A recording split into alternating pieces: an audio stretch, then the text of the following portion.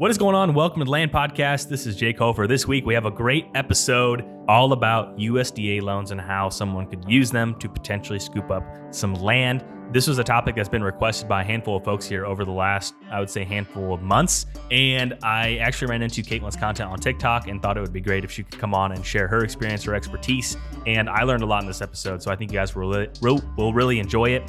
Real quick before we get into this episode, a couple quick things. We are still giving away a handful of rivals. All you have to do is leave a written review here on the podcast. If you've already left one in the past, just update it and you will be entered to win one of the rivals. We'll be announcing those winners later in February.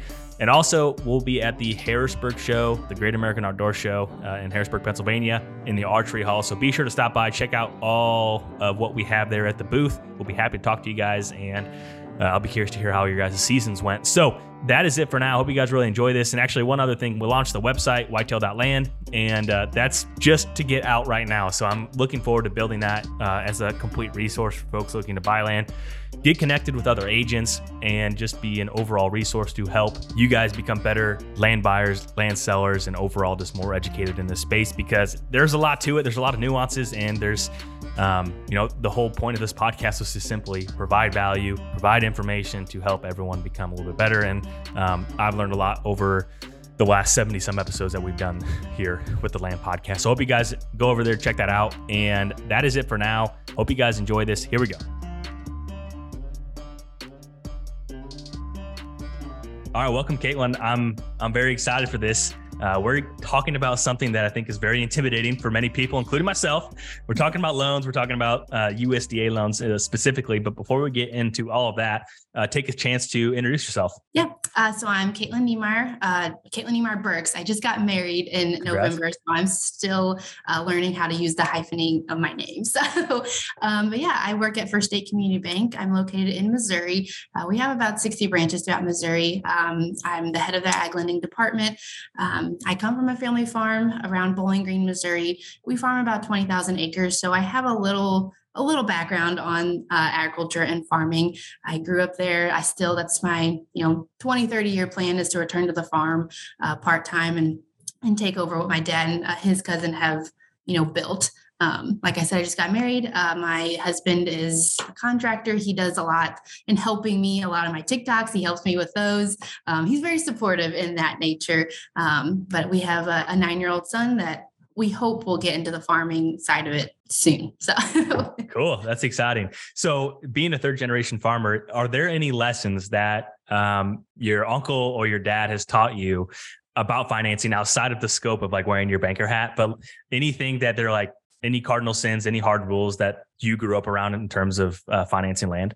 Oh yeah. I mean, my dad taught me a lot on the financing side. He is the financing guru of our family farm. He taught me a lot that, farmers are people too. Whether, you're going to a bank, a seed dealer, anything like that, you have to treat everybody the same. Everybody has a story. Take the time to learn it, because you never know what chapter of that story you're going to really fall into. And just helping people. And that's why I've gotten to banking, is to help people and help farmers. As you all know, farmers are kind of, the redhead stepchild in some throughout the world. I feel like my drive is to keep helping those people. And that's, like I said, that's what he's taught me from day one, is help people wherever you can, even if you can't help them, whether it's financing or, getting them the money they think they need. I'm not trying to tighten anybody down to where you're eating ramen, with the lights off every night. I don't want that. I can't sleep at night. So, it's helping people with anything, whether it's referring them, telling them you need to fix XYZ in your cash flow so it can work, 2-3 years from now, just giving some sort of advice and leaving them with something, not just leaving them out to dry. So. Yeah, that's you're probably, farming's hard, and I do not come from an extensive farming background or anything of that nature, but I know it's a challenging business, and it's a pretty leveraged business for most people, I assume, meaning operating loans from top to bottom, and I could see where that would be stressful throughout different market cycles. I mean, I think I'm a licensed broker here in Illinois, and so I mainly focus on the land side of things, which is not as volatile as maybe the actual commodities or all the inputs that go into making a farm. And I could see where it'd be really challenging to predict cash flow or preserve cash flow. Oh yeah. Yep. And especially, and you see it every day with what land prices are doing. I mean, it went from, $5,000-$6,000 an acre, which you're in Illinois, so it's very different. But, over Missouri, our prime dirt was 55 to 6,000 an acre. And now we're looking at 10, 12,000 an acre. I mean, it's hard for farmers who are, like you said, highly leveraged to cash flow that, because if land profited off itself every time, everybody would be farming. So yeah, that's soundbite right there. Because I think it's just very unique. And there's some new YouTube channels too. I've always just been very curious I just like business. So I've always watched some of these YouTube channels, and I love the ones that break down the expenses of a farm, because when people do napkin math, they're like, well, it can't be that hard. But then you look at all the additional things that if you're not in it, you wouldn't even consider. And then it might be naive of me to think anyhow. But speaking of folks, kind of getting started and looking at different options and different resources. I actually came across, I don't spend much time on TikTok, but I came across your TikTok a couple of times, and you were talking about USDA loans. And I actually had a gentleman call me from Iowa. He's like, you need to get someone on there that's an expert on USDA loans. And I was like, and it was happened to work out here. So tell us just a little bit about your background. Obviously, you've been in lending here for a little bit, but just so people can get a little bit more acquainted with your expertise. Yeah. So I've been in lending for about 5 years, and it's been solely focused on ag lending and mostly FSA lending. So FSA is usually where, young beginning farmers can go to get a first time loan that's not, in a bank where your rate's going to adjust every 3 to 5 years. You can't lock it in. Obviously, you can utilize farm credit in that aspect, but there's a lot of other things that come with that. FSA lending, it's hard. It's a lot of work. And I think everybody knows that. Everyone that's been through the FSA, a lot of farmers, they have to know and utilize FSA and other aspects of it for production records, and CRP things and all of that. But FSA, young beginning farmers are able to finance their land up to 40 years, fixed for 40 years. At least 50% of their loan can go out 40 years. And that's a game changer. I actually just helped my little brother and my sister-in-law buy their first farm. And if they couldn't have locked anything in for 40 years, it wasn't going to work. They don't farm extensively. They don't have a lot of ground in there. They don't have anything to them. So they were the picture perfect people, that first, second generation farmer that's just trying to get started. Could they have gotten, in-house financing? Maybe, but it was going to be hard on them for the first 5 or 6 years, maybe even closer to 10 years, for them to be able to, make money off their farm, not just farm to pay their payment every month or every year. So, yeah. But yeah, it's a great program. Like I said, it's a lot of work, but you can get it fixed for 40 years, a good chunk of it, or, you can go to 20 years. The interest rate's a lot less. I don't really have a lot of people that go 20 years just because it's 20 years and that's a hefty payment for 20 years.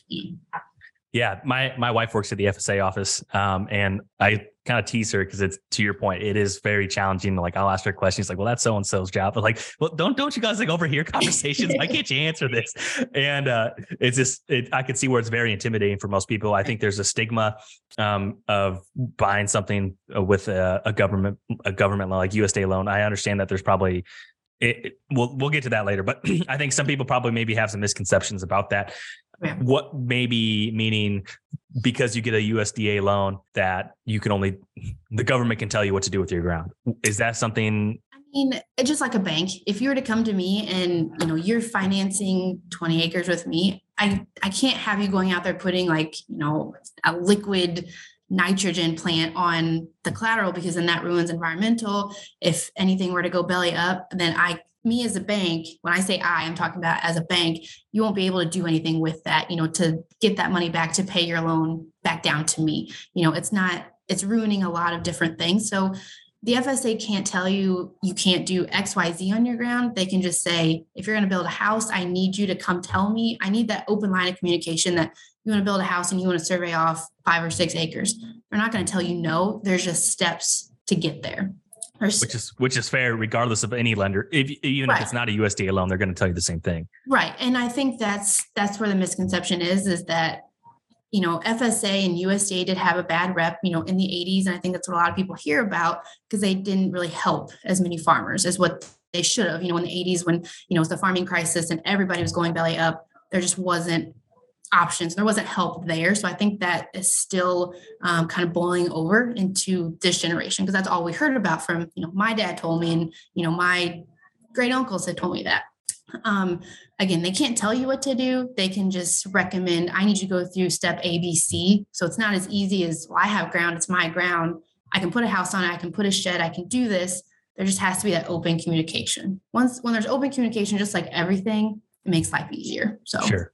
I think those are all fair things. So the long and short of it is, if you plan on, like, for someone that's wanting to buy maybe a mixed use parcel, if you plan on just leaving it as a mixed use parcel, you can do what you want on it. It's kind of what I'm gathering. Yeah, they're not trying to tell you can't plant X, Y, Z on it every year, however you want to take care of your ground. They're not telling you that. But if you're going to move earth, they want to know, they just want to know, because that's their piece of collateral. Just like I would want to know if I finance some, a mixed use parcel, that you're going to build a shop on it, because now you have to get insurance on that. I have to know you have insurance, because I don't want to come out one day or you give me a phone call and say my house or my shed or something's burned down or a tornado came through. Then if it tore anything else up, I have to know that too, because that, while it is your ground, it's my collateral, mine being the bank or the FSA's collateral. Mm-hmm.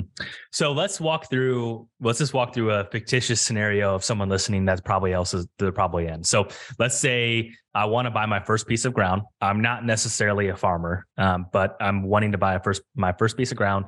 I'm attracted to the 40-year fixed rate mortgage. I think that's very unique. And also the lower down payment. So I'm just going to walk through this as a fake customer for a second. So I'm calling you, I'm saying I have, right now, I only have a house payment and a car payment, and I make, let's just, for easy numbers, our household income's $100,000 a year. And let's say our total debts with that would be $1,000 a month. So I'm calling you and I'm asking, well, what can I afford? I have $20,000 saved up. What are some, and I know there's so many nuances to all of this, obviously, but what's the next question or next step on your end as I come to you? And these are kind of the scenario. My goal is to buy my first piece of ground. I may cash rent it. I may do a little bit of a hobby farm. I may grow produce. I may raise chickens. I don't know. I'm just looking at some different options. Right. So my first thing would be if you had any schedule of income. Obviously, if you're not considered a producer, that's FSA is typically just geared towards farmers, or you're looking in to get into farming and you have that experience. If you grew up on the family farm, like my brother, he doesn't farm on his own. He will now because we have that ground for him, but he's had, extensive, he's worked on the farm for, he's 25, he's worked on it basically his entire life, but has that knowledge and experience and the people behind him to back it. In that sense, FSA is there for production ground. If you're going to be a farmer, row crop farmer, cattle farmer, goats, sheep, whatever you're wanting to do, that's where they kind of come in. They're able to make that work and make that cash flow. If it's just a cash rent, that's kind of different. You have to be listed as the producer on that piece of property in order to qualify for that. So you can't technically cash rent anything out. That can't be your plan. I mean, if you're going to be listed as a producer and you're, equipment. What if you did like a custom harvest or something like that? Maybe okay.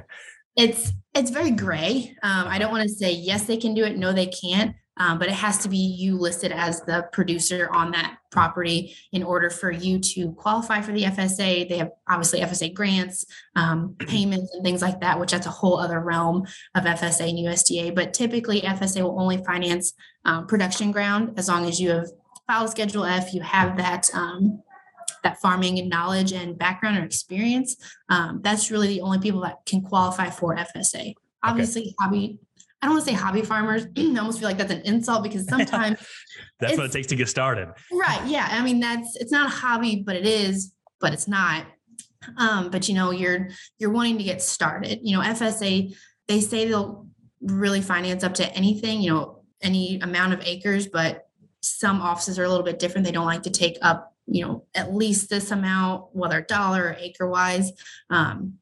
But every office is a little different, and it's a government program, but every office is different. And that's why it's hard for me to say, this is what I know, because I've worked with Missouri, but Illinois may be Iowa may be a little bit different. And that's what makes it hard to answer a lot of the questions that people give me, or, they've been told different information. They might be right. It could be accurate. Yeah. Right. They could misunderstood. Be accurate for their county. Yeah. Yeah. Okay. So what if, obviously, what if I bought a parcel or wanted to buy a parcel that did not have tillable, but it had some potential for running some cattle? And let's say it's I don't know, 80 acres and you could pasture 20 acres. Is that something that you think you'd get a loan on? Oh yeah. Yeah. As long as you're using it for some type of production, cattle being in production or any livestock, obviously 100% yes. FSA would, obviously if you cash flowed and the ground could cash flow and everything made sense, FSA would definitely qualify. Do you need a business plan or do you have to show, because you're mentioning showing cash flow? Is that something that's a requirement of this? Like, okay, this is the game plan. We're going to have 20 head of cattle. We think we can make this. And then right. Yeah.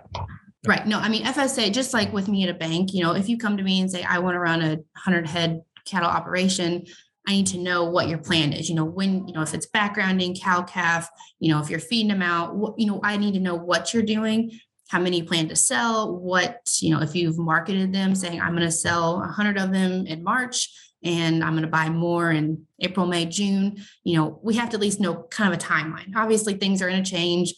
Death happens, sickness happens, weather happens, we get things happen, but we have to know kind of an idea of what path you're following. So we know, okay, if he gets 100 head, he's going to sell 50 of them. We can keep that cycle going to help you with your payment structure, your cash flow structure, and then just knowing, okay, this is what Jake's doing every year. For the most part, things are going to change, you're going to grow, you're going to decrease and things like that. Is there minimum acreage requirements? There can be. It really just depends. If it's you own 100 acres right here and there's that 10 acres that's really going to make or break, you can set up your cattle operation or it just fits into your land base a little bit better. FSA would probably take it on. But if it's, hey, I just found this 10 acres, maybe it's very 50-50. But again, I've had some offices that they finance 10, 20 acres and I've had some offices that say, no, I don't want to take that. So It's hard. It's hard for me to say yes or no on that. Yeah.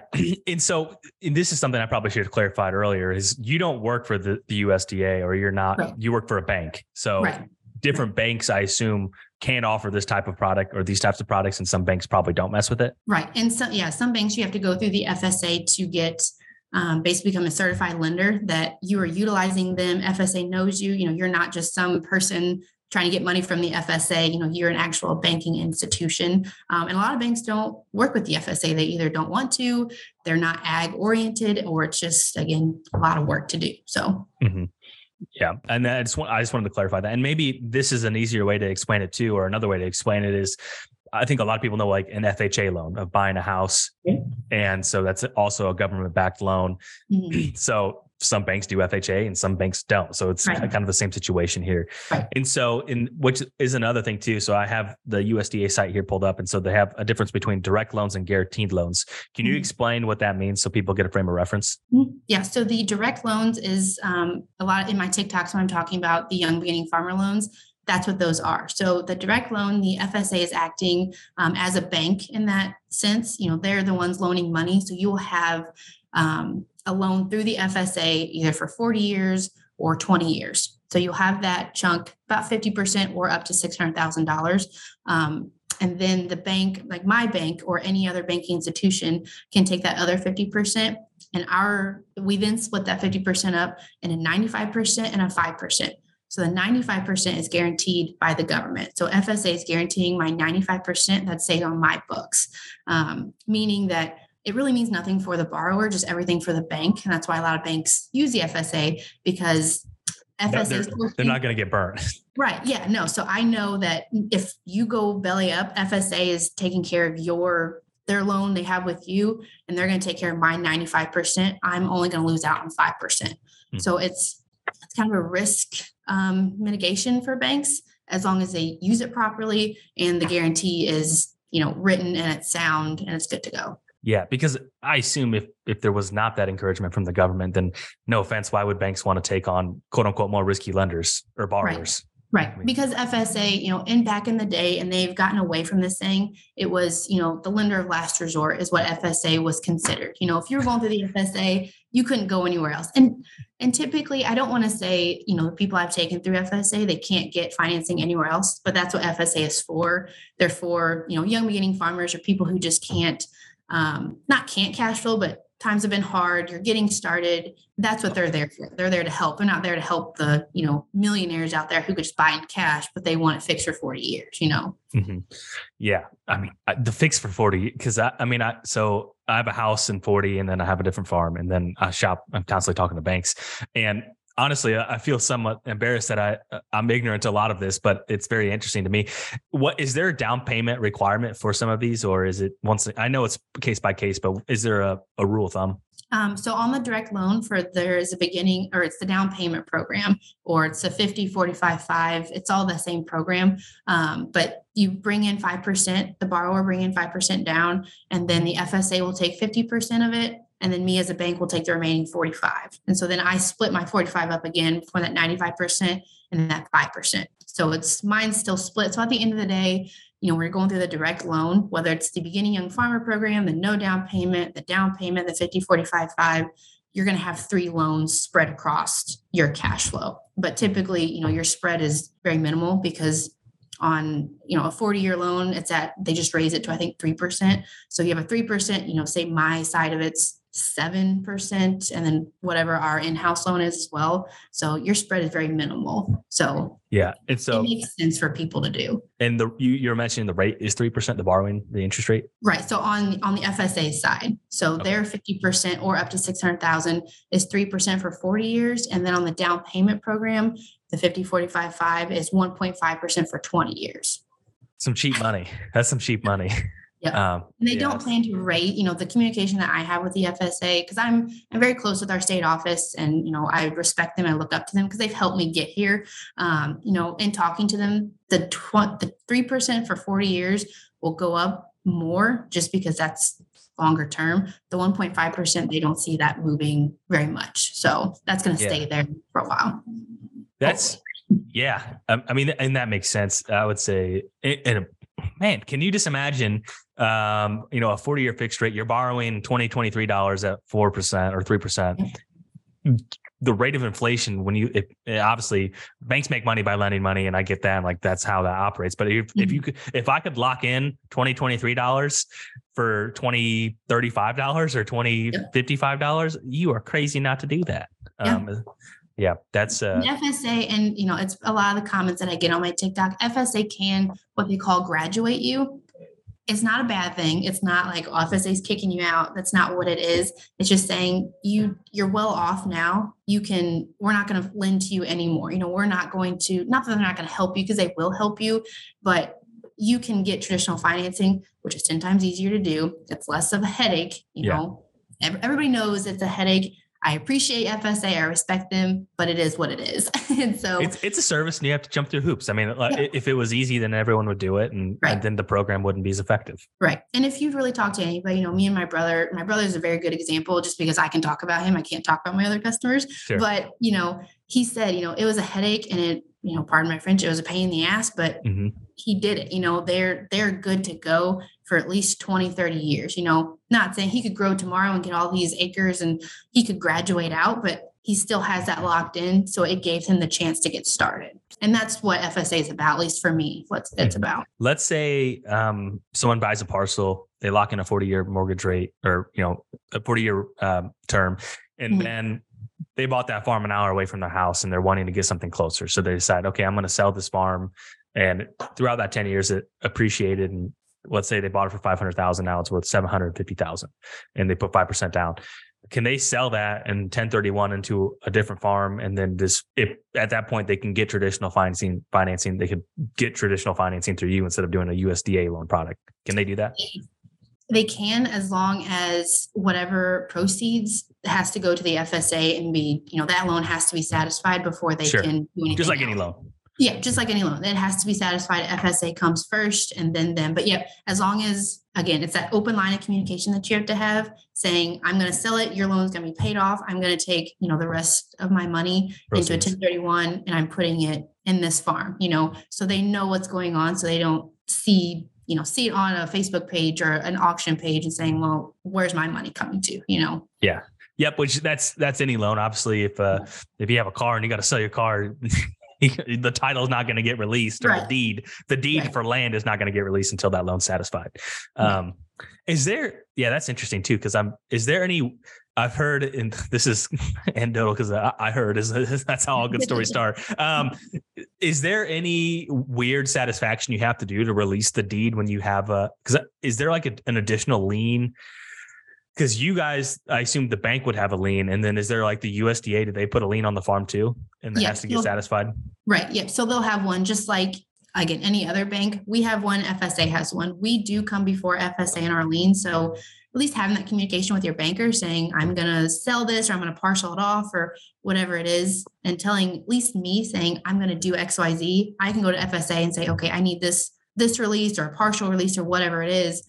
Obviously, if you're going to do a partial release, sometimes FSA needs some monetary to go to it, to know that you're still, that's part of the loan that you're paying off, and you have to pay that down in order to get that release, just as you would with me, or with my bank, or any bank.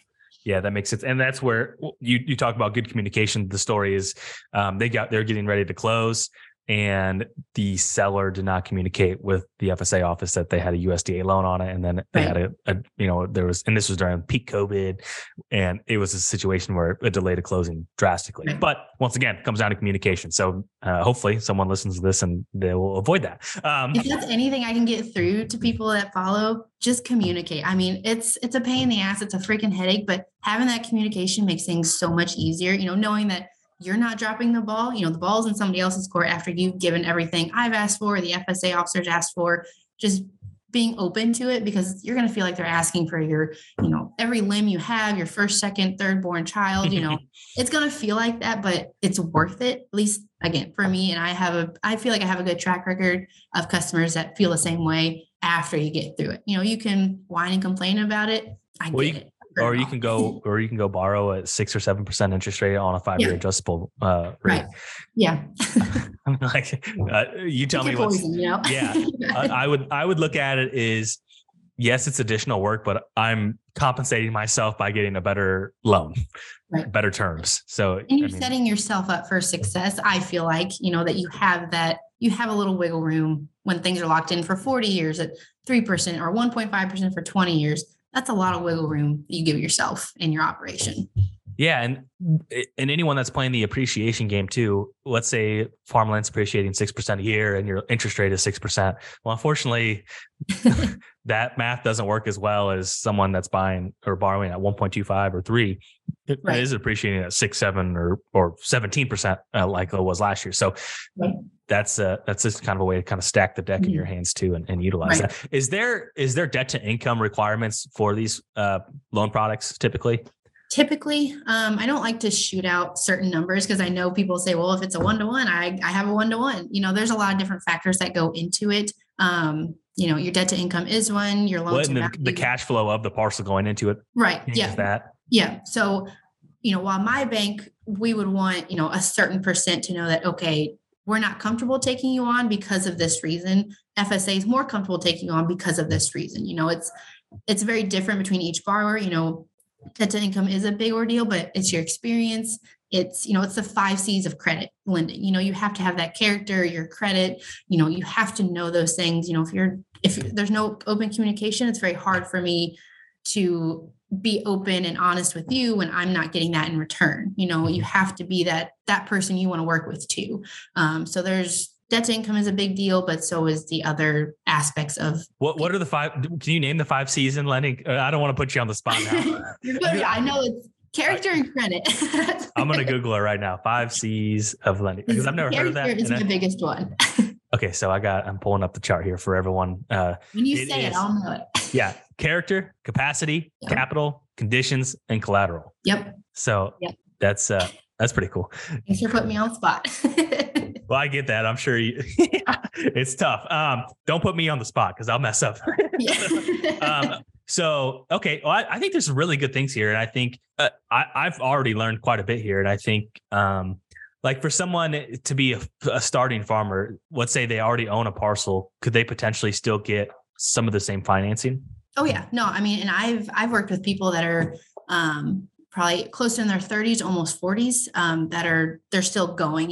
He owns quite a bit of acres, but he's just he's positioned himself enough to where he's very leveraged, and it shows that, the art of farming is convincing Uncle Sam you didn't make any money, but convincing the bank you did. That's farming to a T. And that's, people are good at it. Some people are bad at it, but farming is in every other game. You're not going to show you make money every single year because you would look too good for Uncle Sam, for FSA, for whoever. That affects a lot more than just getting financing. And I think people can do it. FSA, you have to have at least 10 years, and to be considered a young beginning farmer, you could be 50 years old, but you only have 10 years of farming experience. You're still considered technically a young farmer. Yeah. You're not young anymore ish. I mean, my dad, if he listens to this, he's going to yell at me for calling 50 old, but it's one of those things that you're beginning still. So, okay. That's helpful. Cause I think, to your point, people are thinking young, and someone might be listening to this that has dreamed of doing this or have always wanted to get started. Now, in my line of work, I always encourage people to get pre-qualified or start talking to lenders before they start shopping for land. Is that something someone can do? Call someone like yourself. Let's say they're in Missouri, they can call you and explain their situation. Is there like a pre-qualification process on both of them, or is it more, I identified a piece, how do I make this work? So FSA cannot do pre-approvals. So if for some reason, you're going to purchase some ground and it has to close tomorrow. We have a 30-day close. FSA doesn't work that fast, but you have to have a contract in order to go through FSA. So what many banks can do, and I've done it a lot after having that communication with FSA, saying Jake wants to buy this 100 acres, but we have to close in 30 days. There's not enough time for us to take it through FSA. So what we do is called a bridge loan. So that's where I will finance it in-house in my bank. And I say, okay, Jake, here's your money. The ground is yours. It's purchased. It's closed. It's all fine. And then we'll go to the FSA and say, okay, Jake is purchasing he's already purchased it, but we're taking it back through you to get this, whatever the rate is at the time or whatever term you want to go out. I don't feel comfortable having Jake on my books for whatever reason it may be, but it cash flows for him, for your operation. And so then we take it through the FSA. So FSA doesn't do pre-qualifications, but a bank does, to know that, yep, you can qualify for FSA, but we're going to take you in-house for 30, 60 days, whatever it may be. So. So in that scenario, would I still just have to put 5% down for you guys, and then the bridge loan would be like a side note? No, you wouldn't have to. I mean, depending on what program you wanted to go through. And as long as because usually FSA, I say usually, if you have that communication with them, they can get things started, a cash flow started, to know, okay, yep, you can qualify for 40 years or 20 years or, whatever program you want to go through. They can say, yep, we can do it. Just let me know when you want to send this loan over, when we want to start actually financing the loan. You don't have to put the money down, but again, every office is different. So I can't say this is exactly how it's going to work because every county, state is a little bit different. Okay. Here's another off the wall question. So a lot of pasture rates are very similar to what hunting lease rates are. Is hunting considered some sort of like a hunting lease? Is that considered any sort of form of production in the world of FSA? I assume the answer is no, but I have to ask because someone else is thinking about it. My husband is going to kill me, but yeah, no, no, hunting is not considered production. He'll argue that with me to the day he dies, but it's not, it's not considered production. And we don't really like to tell the I don't want to say that. Now we don't want to tell them anything, but we just, if they're going to use it for hunting, the timber parts of it, that's fine. But we just kind of leave that out of the aspect because it's not making you any money. It's not doing anything but giving you a hobby to do, basically. Sure. So, yeah, I wonder if that'll ever change because there's a tool out there called acres.co, and it can show you the average county cash rent and also the average county for pasture rent. And I was looking at it this morning and I was like, it was $35 for this particular county. And I was like, you could easily lease the timber or pasture ground for arguably that same rate or even potentially more if it's in a good neighborhood. So I wonder if that ever changes. But regardless, that someone else was thinking that. So I wanted to ask. Right. Now, a lot of the listeners here are more so, I come from more of a whitetail hunting background, and that's where a lot of these listeners are. So I think someone's thinking, so just to drive home, they have to be an operator on the farm, meaning they are farming it. Right. And if there happens to be timber on it, they can do what they foresee on it. Now, what about timber harbors or something like that? Is there, because obviously that depreciates the parcel or you're extracting value from the farm. Is that something that has to be communicated with you guys? Like, hey, I'm going to pull $30,000 of logs off this. Typically the FSA will ask, if it's quite a bit of timber, you're using it for mostly pasture, but there's, a large amount of timber, the FSA will typically ask if you plan to log it or do anything with it. I don't have a lot of experience because a lot of, Missouri ground, there is some timber, but not a lot. It's not enough to get any money off of it. But the FSA will ask you, what are your plans for it?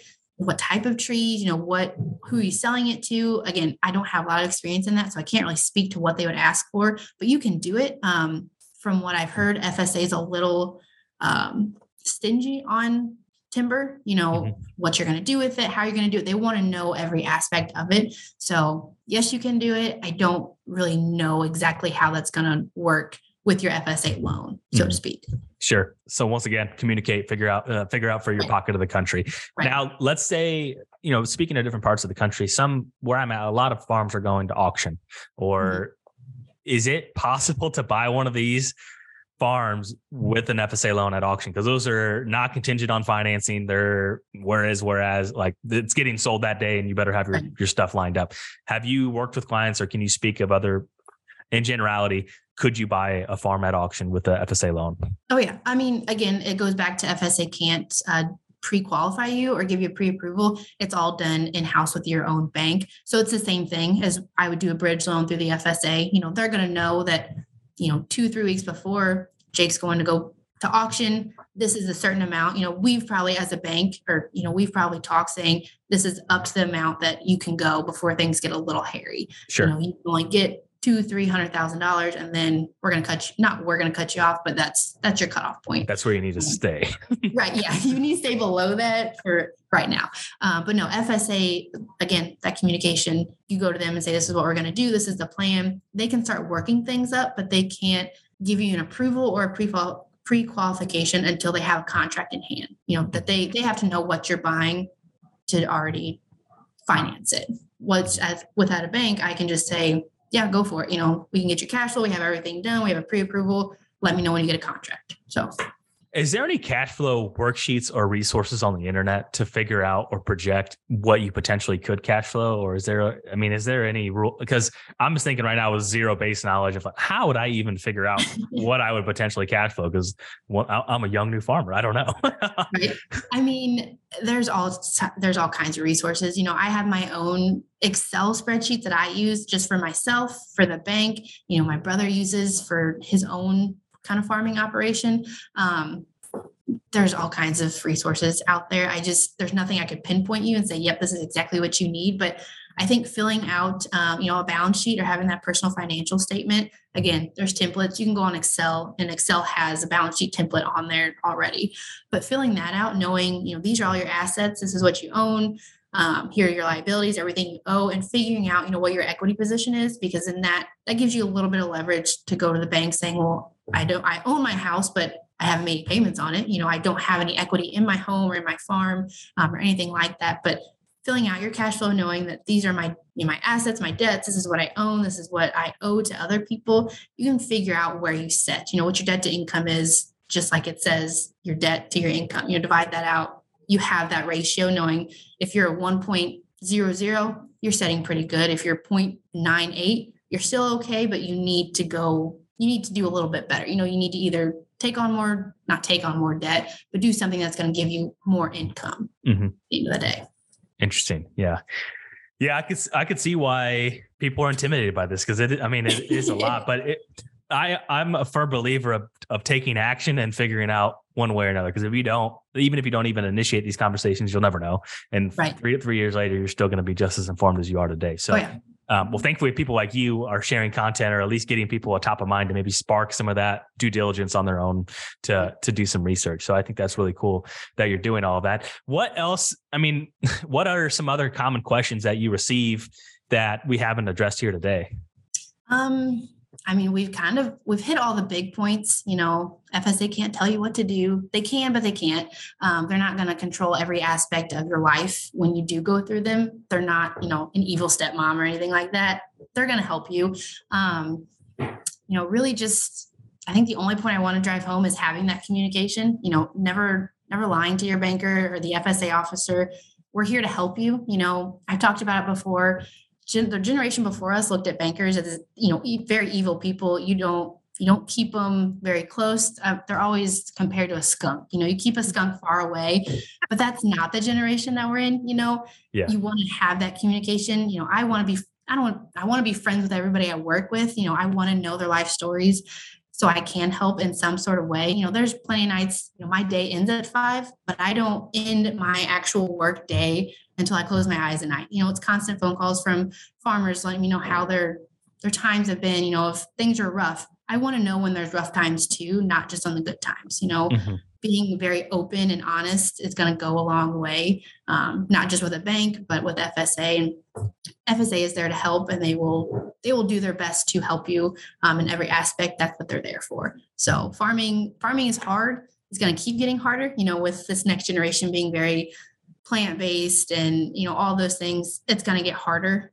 So having everybody on your side really makes life easier. So what, obviously commodities are really high. Corn and bean prices are very high right now. So I'm sure that really helps with the cash flow. And this, I'm sure your dad could provide a lot of this, and I'm sure you learned a lot of this in the household, but how does someone ride the wave of $8 corn going to $3 or $4 corn again? You really have to set yourself up. You have to use those good years to get ready for the bad one, because, as everybody knows, ag is up and down. 1 year good, 1 year bad. You're, at least that's what I've been told, and you see that it may not be as bad, but you ride probably 3 to 4 year cycle of high commodities. It may not be $8 all the time, but it could be, 5 or 6. But preparing your cushion for that blow that's going to come in the next 2 or 3 years, whatever that may be. It's in the talks that commodities are going to come back down, but inputs are going to stay where they're at. That's going to hurt a lot of people. So, if you're not in the black right now, you need to figure out how to get yourself in the black. So when that one red year hits, you can make up for it. It's not going to be the final nail in the coffin kind of thing. Yeah. It's no different than personal finances. Have an emergency fund. Oh yeah. Your furnace is going to break. Well, yeah. Just like your combine is going to break, your tractor is going to break, you're going to lose cattle. Farming, like I said, farming is hard. It's one of the hardest professions I think that's out there. And, like I said, it's convincing Uncle Sam you didn't make money while convincing the bank you did, and selling for everything you've worked on for months at a time, for pennies on the dollar. While, our grocery costs are still going up, but we're not making any more money. We're still struggling to make anything. So just keeping that cushion, like you said, having that emergency fund, so to speak, and being able to make your way through that bad time. But again, it's having that open, honest relationship with your banker because we can help alleviate some stress, but we have to know there's stress there. So, what are any mistakes that you see younger folks getting started, maybe buying their first piece or second piece? What mistakes would you advise them to at least be aware of? Or is it kind of the same things that you just discussed? It's along those same things, but it's not comparing yourself to Joe Blow across the street that may have the bigger equipment, whether he's a 3rd, 4th generation farmer. Everyone's books are different. It's staying in your lane, knowing that you know how to farm, you know how to operate. You're going to do that until you can't do it anymore. I think it's keeping up with who you are and what your operation is about, and keep going. Because I see that a lot, with a lot of these younger generations. They see people that have all the big things, they have the big combines and the shiny tractors and things like that. And there's some people that are just getting started, on 40/20, just you get started somewhere.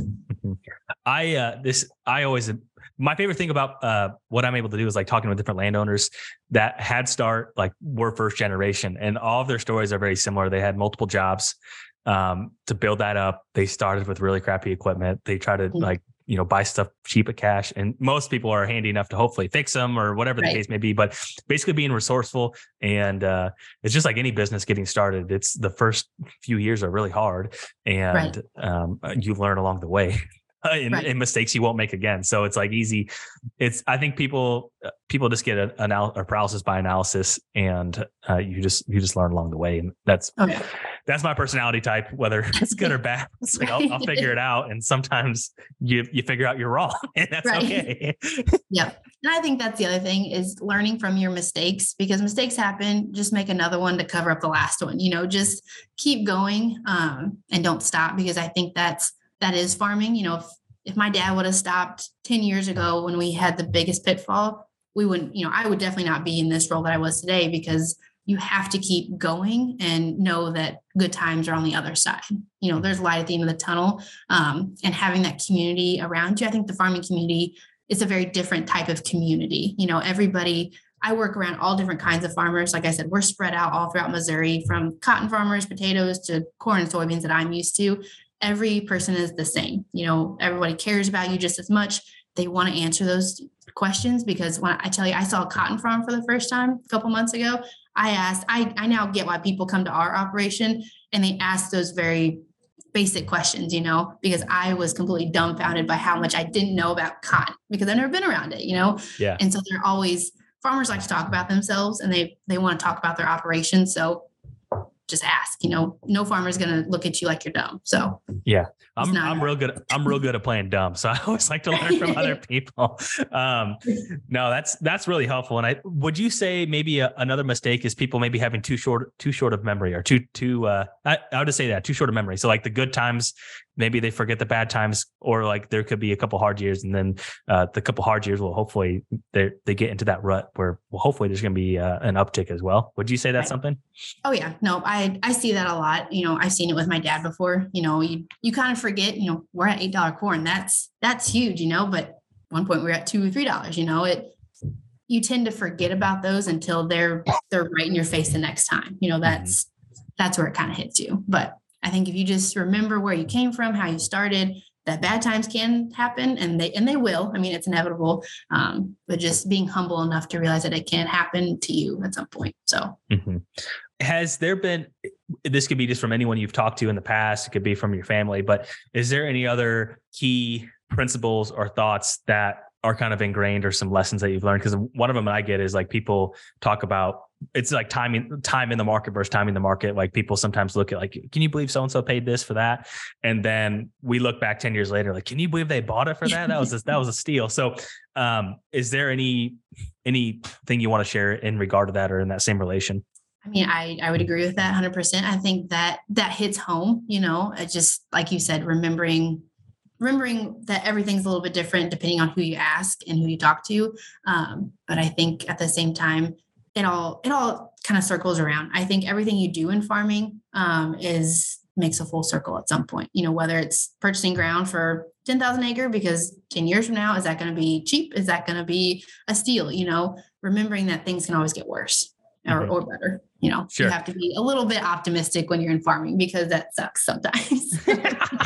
Yeah. Well, I mean, so I call it Exodus. And so even just on the supply chain and shipping and freight, it changes. And so one time it's $20 to ship a camera. The next time it's $11 to ship a camera. That's a huge variance. And so it's just the way it goes, and it's out of our control. And I think that's sometimes stuff, whether we want to admit it or not, there's a lot of things that are out of our control, and it's how you react to it versus what is actually happening. It's out of your control. Right. Oh yeah. Awesome. Well, anything else here? I want to be respectful of your time. I really appreciate you taking the time to, I'm sure I learned a lot from this conversation. I'm sure a lot of other folks learned some things, and hopefully spark some ideas. And, but yeah, feel free to share anything you would like to. And if there's someone's in Missouri, how could they potentially find you to ask some more questions, potentially get a loan with you? Yeah. I mean, reaching out, my TikTok is a big thing. It's under Moag Banker. That is probably the number one spot to find me. And I think the place I check the most, because it is really cool that I think 11,000 people actually care to know what, I think or say, or what my opinion is, or anything like that. But again, I think I've said it 10 times, but I keep saying it. It's just have that open relationship with your banker, have those conversations, good, bad, hard, ugly, just have them. We've all been there. I've seen it all. I say that, but I've only been in it for 5 or 6 years, but I know it. I sat at a supper table with a farmer for 28 years now. I get it. So just having those conversations, pairing with a good bank that you're going to grow with, that's how farmers get started and keep getting started, or keep going, I guess. So. No, I really appreciate it. I appreciate all the content you put out there, and certainly appreciate it. And I'm going to figure out who gives USDA loans around here. I really appreciate it. Thank you so much. Yeah, no, thank you, Jake. I appreciate your time.